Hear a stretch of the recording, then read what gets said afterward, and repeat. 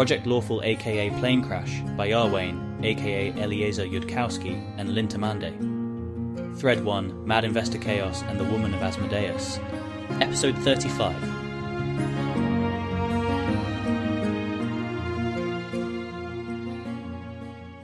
Ione gives Keltham the spell list.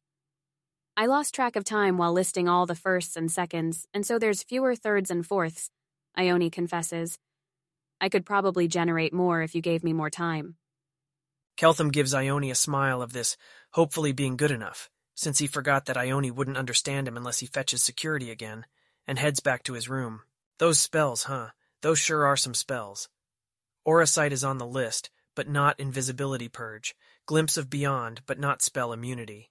If they'd had all the spells he knew about, but no new especially interesting ones, that would indicate that they were being first-order blatant about telling Ione what to include or exclude. If they'd omitted Aura Sight too, that might mean somebody didn't update Ione about the new list of what not to tell Keltham.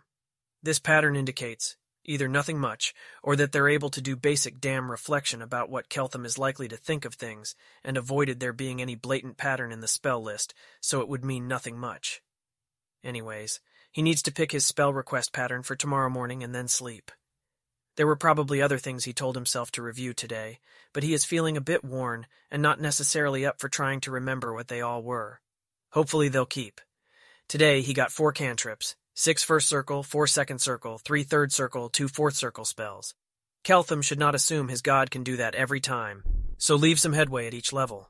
He wants guidance and detect magic among cantrips. If he had to pick spells on his own, he'd want at least 1 truth spell and at least 1 comprehend languages. Owl's wisdom seems important to have in reserve for real emergencies, however dangerous it may be to Dathilani who didn't want to be keepers, and you could say the same about Invisibility Purge. By default, he's got the truth spell and sanctuary to keep overnight, possibly cutting down expenses to his god some little bit. Are there any spells here that form useful mnemonic patterns with his questions and answers? Though he should maybe also try to pick spells that his god wouldn't try to urgently assign him for other reasons, and he needs to pick spells where he can see what they do, upon a cast, and without those spells harming the target. Keltham thinks, as he starts poking through the list for something weird enough that there's no way his god would assign it, unless the communications channel worked. Early Judgment. Give someone a glimpse of their currently destined afterlife. Now there's a spell he wouldn't have expected Keliax to show him if they were really trying to prevent him from figuring out his god, or for that matter, afterlives. Can he use that to see somebody else's destined afterlife too, and determine their real alignment even if they're not third circle? That definitely goes on the list, not as a code, just as a default request. At this point, Keltham's translation spell runs out, but somebody is timing things pretty well, and somebody arrives back to cast Share Language, Taldane, on him again. Lay of the Land, second, grants instant knowledge of the surrounding lands. It sounds like an unambiguously interpretable spell to cast, and Keltham is unlikely to need it otherwise. Could be used to signal this worked at all, or to signal flee with Carissa. Semantically, it's a better fit for the second. Stone Shape, third, clearly interpretable, unlikely to be given otherwise. Mnemonically, it could mean 4.1, show them how to make things. At third circle, it's expensive, though. Create food and water, third again. Unmistakable effect, mnemonically fits both 4.1 industrialize and 5.1 flee. He needs to look at cheaper spells, though. Okay, Obscuring Mist, first, has unmistakable effect, and would have been an obvious fit for This Channel is Noisy. But Keltham eliminated that answer spell, leaving only This Channel is Clear. It also works for immediately fleeing with Carissa. Silly spells for silly adventurers. Everything's going to look like it was designed for fleeing with Carissa. Air Bubble, first. Probably not something his god would need to assign him otherwise. If he resolves not to do any chemistry experiments today, clearly visible effect, and it can stand for This Channel is Clear. 3.1 or 1.1. Light uses up a relatively precious cantrip slot, but it sure is unmistakable. Another good fit for several different possible mnemonics, hopefully not one his god would otherwise assign him. Create Water likewise uses up a cantrip slot, but is unmistakable and could mean This Channel is cheap because water is cheap. Do they seriously mean create water and not just teleport it in, by the way? Because then why can't you also create very large amounts of energy? E squared equals sign P2C squared plus M circumflex 2C circumflex 4 and all that. Oh, lighten object first would also do to convey that things weren't expensive. Share language second would correspond very well to teach them, but it's also something a helpful deaf god might assign if it thought that a student being able to hear a lecture in baseline might be helpful to them. Silence second, and silent table second are unmistakable and could mean some things, and silent table sounds less like it might be granted by a god that thought Keltham needed to flee. 2ND circle is still expensive compared to first. Oh, and read weather is first, and sounds unmistakable and otherwise improbable to get, even if it doesn't mean much. At this point, Keltham is ready to compromise on some meanings. So, attempted code, V1, 1.1, read weather, first. This channel works at all, and can tell you things like the weather. 2.1 lighten object, first. This channel doesn't cost much. 3.1 air bubble, first. This channel is clear. That uses up all his first slots if he keeps Sanctuary and a Truth spell, and requests a new Comprehend languages. Wait, didn't he want to keep 1 Saint Circle slot clear in case his god can't assign him 6 first-level spells every day? Well, it's probably a little safer if he's keeping some of his old spells, hopefully.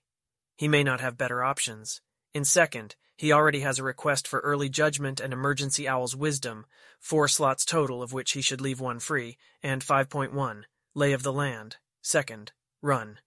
Okay, so instead of using expensive 3 RDs, what if on the topic of whether to speak freely or stall? 4.1, light, zeroth, shed light on their ignorance.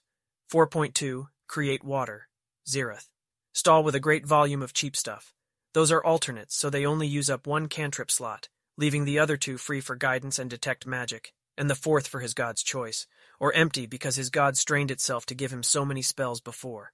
And then when it comes to 3rd and 4th, he could mostly leave that up to his god, but if his god wants any suggestions, Keltham will go on invisibility purge for 3rd, and he doesn't really have much he wants in 4th. Well, he could ask for tongues and use that to free up the valuable 1 saint level slot occupied by Comprehend languages. Actually, can clerics request lower level spells in higher spell slots?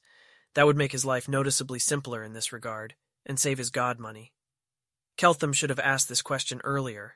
Keltham starts to stand up, to go outside and call security to ask this question, but then it occurs to him to try a different experiment. Just in case, you know. Security, Keltham says to the empty room, not particularly loudly. On recently communicated orders, security is to be behind a wall from Keltham at all times it's feasible. They can keep a closer eye with a scrying sensor. This summons is not answered. Keltham steps outside his bedroom and again tries the security call. Security goes visible this time within his field of view, taking off a ring. Wait, the reason I never see you guys until called is that you're also invisible? Yes. You know, I'm going to ask explicitly, because I'm confused. If the idea here is that you were trying to hide the concept of invisibility generally from me, and that didn't work. So now you think there's no more point in hiding it, or hiding the fact that you were hiding it, or if I reacted to that earlier incident in a way you considered weird, and like you didn't understand why I was so offended, and now you're trying to be more explicit about something you thought was innocuous, or what? Security is invisible when our visible presence has not been requested because, should anyone attempt to attack you, knowing our positions and numbers would advantage them over knowing we're around but not where. Security is trained to activate or deactivate magic items while alone where possible, emerging only once not occupied with activation or deactivation. Guidelines were recently updated to note that you prefer persons in a room with you not be invisible, and that this ought to take precedence over the rule not to activate or deactivate magic items in company, barring a time-pressured or dangerous situation. Legit. Maybe when I get more used to Galarian local customs that'll change, but yeah, I currently prefer you be visible around me for now in non-emergency situations. Thank you for considerateness. My question was going to be if you happen to know whether clerics always get the same number of spells of each circle every day, and whether they can request lower circle spells to fill up a higher circle slot if they'd rather have the lower one. The same number and circle distribution of spells are typically granted to a cleric each day. You can request lower circle spells in a higher circle slot. Thank you very much for that information. And just to be very clear on my general policy, if security accommodating my weird preferences means I'm probably going to die, please have an explicit conversation with me about that, instead of doing it my way. Keltham heads back to his bedroom. So, if his god doesn't have anything better to do with them, Maybe use 1/3 slot and 1/4 slot on an additional Owl's Wisdom to potentially tap a student with, and an additional Early Judgment to see if he can look at somebody else's current afterlife destination with it. And that's a plan for prayer tomorrow. Keltham tucks himself into what passes for a bed in Galarian. Good night, Cheliax. Zon-Kuthon cultists don't attack in the middle of the night yet, growth mindset. Who is this Shaz Iarwain?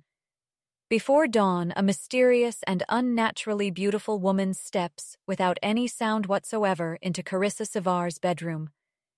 If you were to trust your eyes looking at her, she would look like a very high-level Asmodean fighter, with obviously magical armor and arms decorated in barbs, spikes, stylized flames. She lights a black candle that burns with a dark crimson flame, and then speaks. Carissa Savar. Startles awake like someone who startles awake a lot. She doesn't sleep clothed in cheliacs. Her sleep clothes are for the world wound and far too warm. However, she thinks that's not at the top of the priority list here. Yes, she says, because anyone in here has the security clearance to know that, surely. I am a high-ranking noble who chooses not to identify herself, for now. A playful smile, backed with such vast splendor that even Sevar is going to feel, very briefly, like she is really being invited to some harmless, pleasant game. I'm wondering whether you'd be interested in overthrowing the Queen of Cheliax. Oh, and your little security wizards won't think there's anything unusual about our conversation while that black candle burns. Carissa wants to be that pretty and to have a voice that rings that confidently and to have lips that move that seductively, and to survive the next hour. Let's do that one first. It's a test. Obviously, it's a test. But there are all kinds of things one tests for. Loyalty, the willingness to say, I serve my queen even when it's a losing move in the moment. Theological purity, going through the right mental motions on your way to the truth. Strategic competence, where one gets to contemplate considerations like how, if this is real, immediately angering the powerful stranger is a poor path to protecting the queen or the country.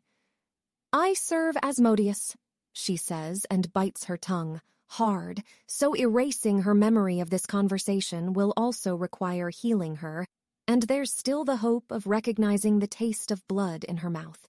Oh, absolutely. That's rather the point, dear. The current queen has a pact with Asmodeus. The queen is not Asmodeus's servant. The compact between the thrice-damned house of Thrun and Asmodeus himself specifies that he is not to punish them in hell for presuming to pursue their own interests as well as his, in this world. Now, somebody truly loyal to Asmodeus, someone who Asmodeus deemed worthy even of his explicit notice, to be someday among the most treasured souls in his possession, might, perhaps, think it was presumptuous for the Thruns to dare to bargain so with our god, as if the Thruns were only his juniors and not his servants, or simply believe that it served Asmodeus better to have a queen who was his slave in truth. Carissa does not understand Aspexia Rugaton, but she's met her, and so she has a fraction more context with which to reject this than she would have had yesterday, when she would have rejected it on general principle. You do not serve a god by giving his interventions unexpected effects. So that's the question answered, but not the strategic situation at all resolved. Only in tests for 5-year-olds do you win by defiantly screaming the truth for all the world to hear. And the church and queen do diverge sometimes. Mayal's story about the slave implied it, and it's possible this is a test from a different angle than Aspexia Rugaton's. The first priority is to survive it, then to report it, then to seek correction in any mistaken details of her understanding of precisely why you do not overthrow the Queen of Cheliax. I presume myself to understand nothing about the Queen, or her house, or any matters in which I have not been directed, she says.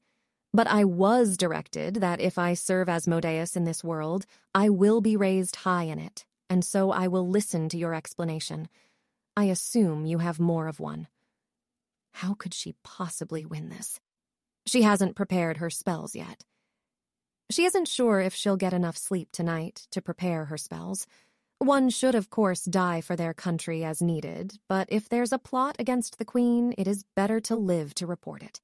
She can try talking her way into getting more time unsupervised, but that kind of splendor usually comes with excellent interpersonal reading, and she shouldn't count on it. Can she cancel the candle?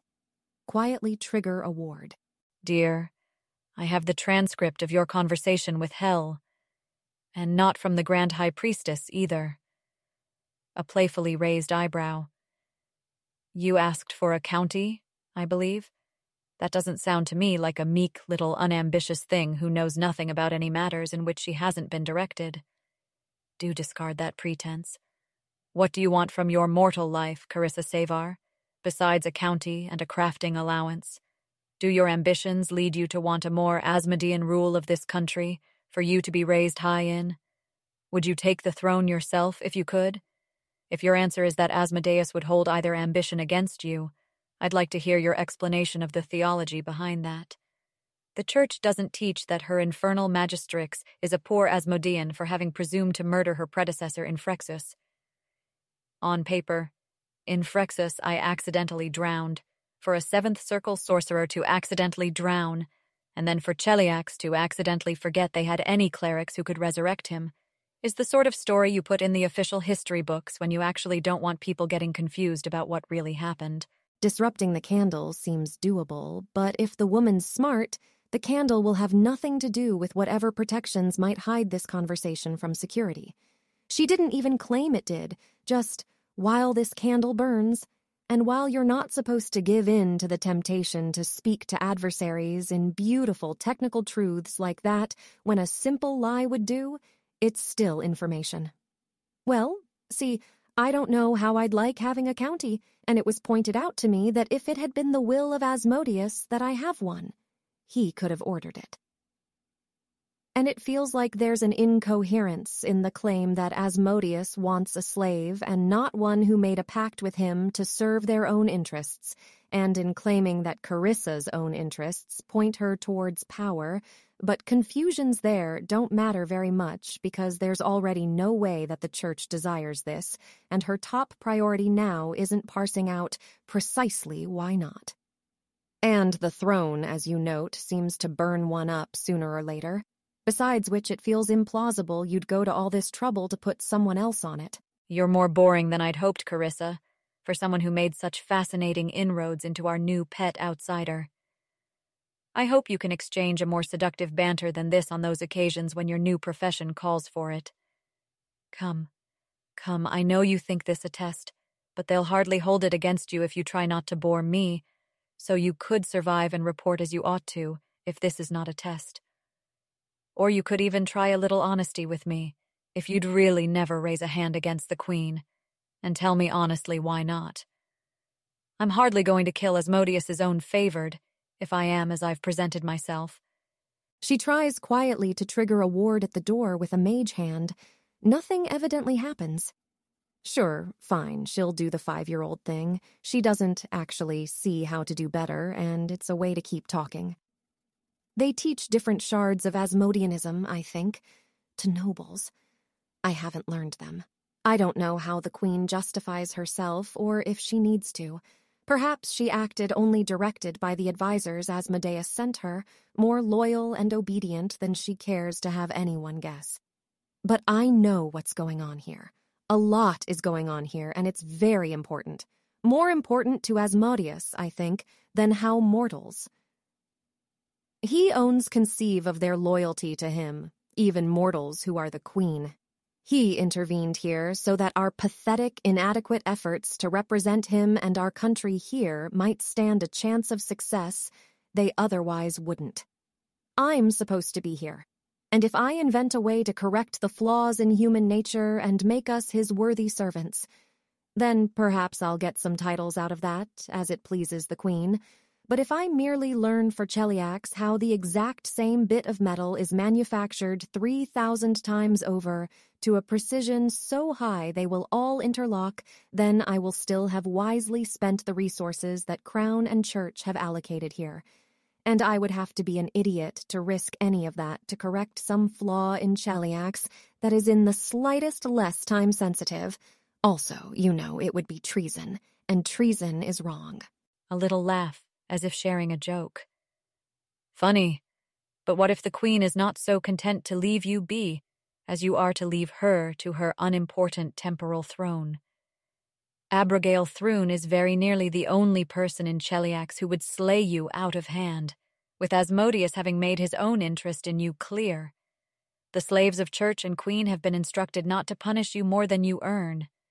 Abigail Thrune is not one of those slaves. She is Asmodeus's very junior partner, or so she presumes to see it. If Abigail slays you to keep Cheliax all for herself and protect her own interests, her pact with Asmodeus prohibits her punishment in hell for that. It does not even contradict the wording of hell's instructions. Are you really sure it serves your own interests, however selflessly Asmodean they may be, for Abigail or some other non-slave like her to sit on Cheliax's throne? The slaves of Church and Queen have been instructed also not to be proactive in my education, but to leave it to me to seek. You claim to have seen the transcript, so you must be aware of this, and no slave of Church and Queen yourself. Which is accusing the stunningly beautiful woman of being the Queen, which Carissa did not intend to do at the start of that sentence, but it does seem to be the logical place where it logically went. Not that she believes the words, she merely said them. Abigail Thrune II, to reign in Cheliax, Iarwain. An appearance changes. My, shouldn't you be kneeling then? This, too, might be a test, but might not. It's true that Aspexia Rugaton didn't want people being proactive with Carissa, and that there's very few people who would defy her on that. And once again, there is the infernal difficulty that if it's a test, it is not always obvious what is being tested, and that it, being a test, doesn't at all mean you can't die of failing it. Should I, Your Majesty?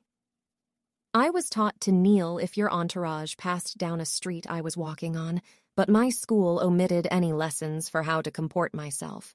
Should you appear in my bedroom? Perhaps in bedrooms one prostrates oneself as for a pharaoh. You saw the possibility, but you don't believe it's me. I suppose I should credit you for having thought of it at all. You might be surprised how many people don't. I'm reading your mind right now, of course. Would you slay me if Aspexia Rugaton told you that I'd outlived my usefulness to Lord Asmodeus? The obvious reflexive no would not be useful information to the genuine Queen of Cheliax.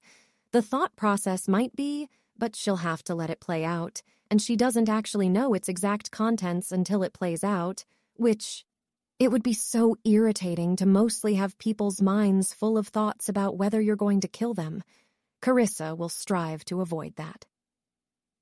The other obvious, not reassuring answer is that this is not guidance Aspexia Rugaton would give, because Asmodeus doesn't overthrow Pharasma, because even if you wanted the Queen of Cheliax taken out, you would not involve any Third Circle wizards in your plans. They are weak enough to actively be far more of a liability than an aid, because Asmodeus's directions to Carissa are narrow, and Aspexia Rugaton wants to interpret them narrowly. Do the obvious things and not other things that cloud Asmodeus's vision with noise and confusion. But it is true that Chelish monarchs get assassinated a lot, presumably with the Church's implicit support, so maybe Carissa is the one misunderstanding, believing that Asmodeanism does actually say you shouldn't murder your queen. Some part of Carissa's brain chimes up that she shouldn't murder the queen because the queen is really pretty. Thank you, that part of Carissa's brain, for reminding her that humans are fundamentally contemptible beings. Carissa notes that the only people ever to have been acknowledged as killing a king or queen of Cheliax is another of House Thrune, presumably because for everyone else, Asmodeus's law does apply and does ban regicide, and if you succeed, they still put you to death. They don't make you a deal. That might even be part of the pact, that House Thrune can play among themselves, but needn't fear their entire country made weapons pointed at them, needn't fear the chaos of being Taldor or of the civil wars before hell rose to power in Cheliax. There are rules here, and she doesn't know them. Only if you command it, Your Majesty, she says, and at this point indeed kneels. Not the new playmate I'd hoped for, not the potential inconvenience I thought worth a personal visit. Understand, Sevar, I will not lightly break one of my senior partner's toys. But if I need do so, I will petrify you, ward the statue against detection, and bury your trapped soul deep enough that ages would not expose it again. Perhaps in time Asmodeus will see you in his embrace at last, or perhaps some little inconvenience will end all Pharasma's works before then, for all Otolmens's pains. Ferrer Maeliol is a competent administrator, as Asmodean priests go, but he lacks vision. Abrogal's voice is not at all seductive. Now it commands, demands. We are not satisfied with Cheliax being taught the outsider's secrets of metalworking. We do not expect Lord Asmodeus will be satisfied with it either, not if other countries also come to possess those secrets. We desire that Cheliax gain advantage from this, Carissa Sevar. Why our Lord has instructed that we do not simply keep the outsider for our own, I do not know for certain, but it is not an instruction I intend to defy. This being so, we particularly desire that Cheliax not be left in an unfortunate position by an outsider propagating a powerful, lawful, neutral philosophy which enables its masters to unravel secrets of the magicless and perhaps the magical world, but which, introduced to Chelish students, inevitably casts them into heresy, so that only priests and the soul-sold slaves of Asmodeus can safely be taught it. We do not have enough of those to compete with Osirian and Lastwall if all their wizards and clerics and tinkerers are being taught those new ways. If the outsider teaches widely elsewhere, it will be a trivial matter to steal his teachings, but we must be able to use what we copy. Mylol's previous instructions to you are revoked. His understanding of Asmodeus's will failed. You have no priority higher than learning the core source of power of Keltham's world, and transforming it into a form that Asmodean students can learn and remain Asmodeans. Better yet, burn and refine their iron to steel, show what their philosophy can become when it embraces power and pain, and wield that to raise a force that could crush Dathilan under our heel. Do that, and I, as Asmodeus's designate here, will say that you served him well and raise you high within this world. Is it completely ridiculous and contemptible to feel disappointed she lacks the deftness or ambition or whatever to be a new playmate to the Queen of Cheliax? Yes.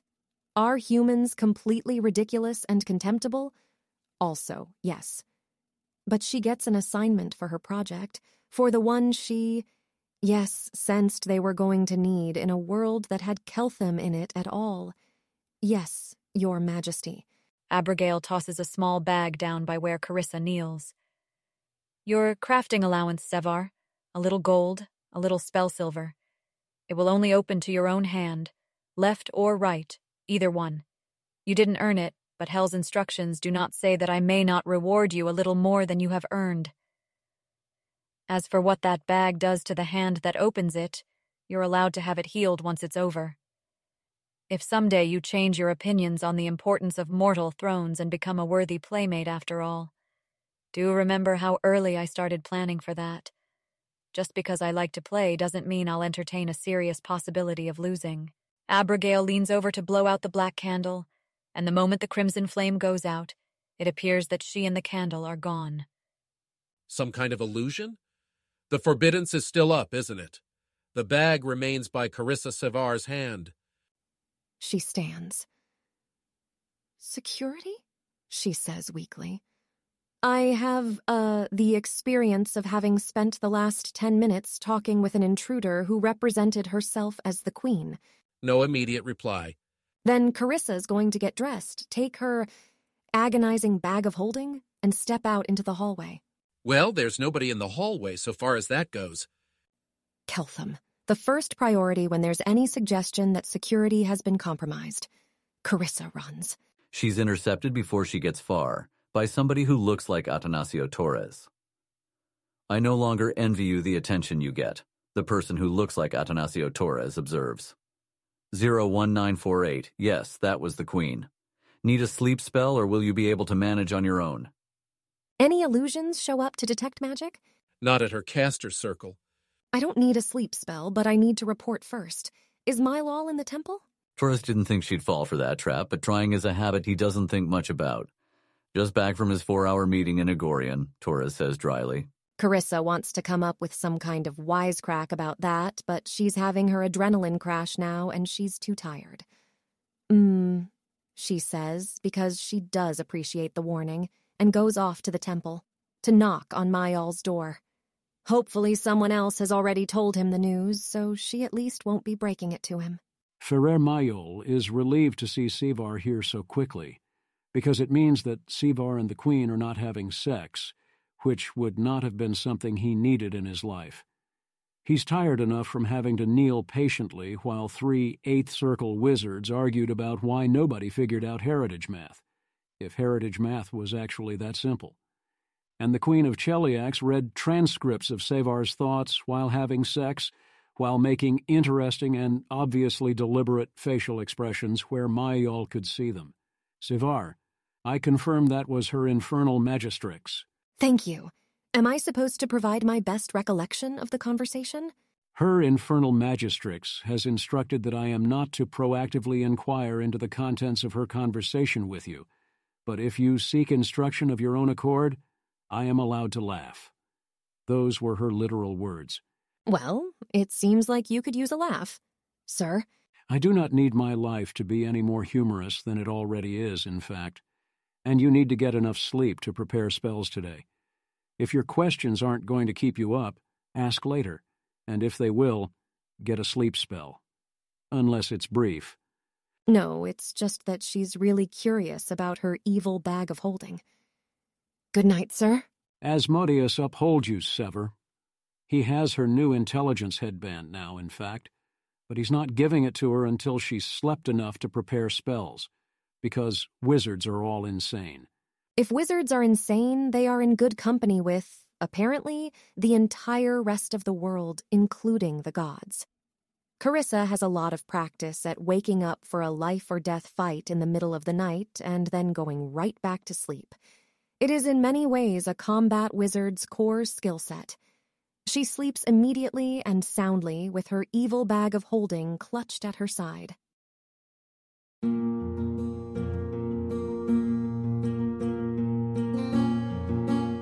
If you wish to support this AI reading and others like it, please visit patreon.com/AskWhoCastsAI. Any help is appreciated. And thank you to executive producer John Doe 7776059.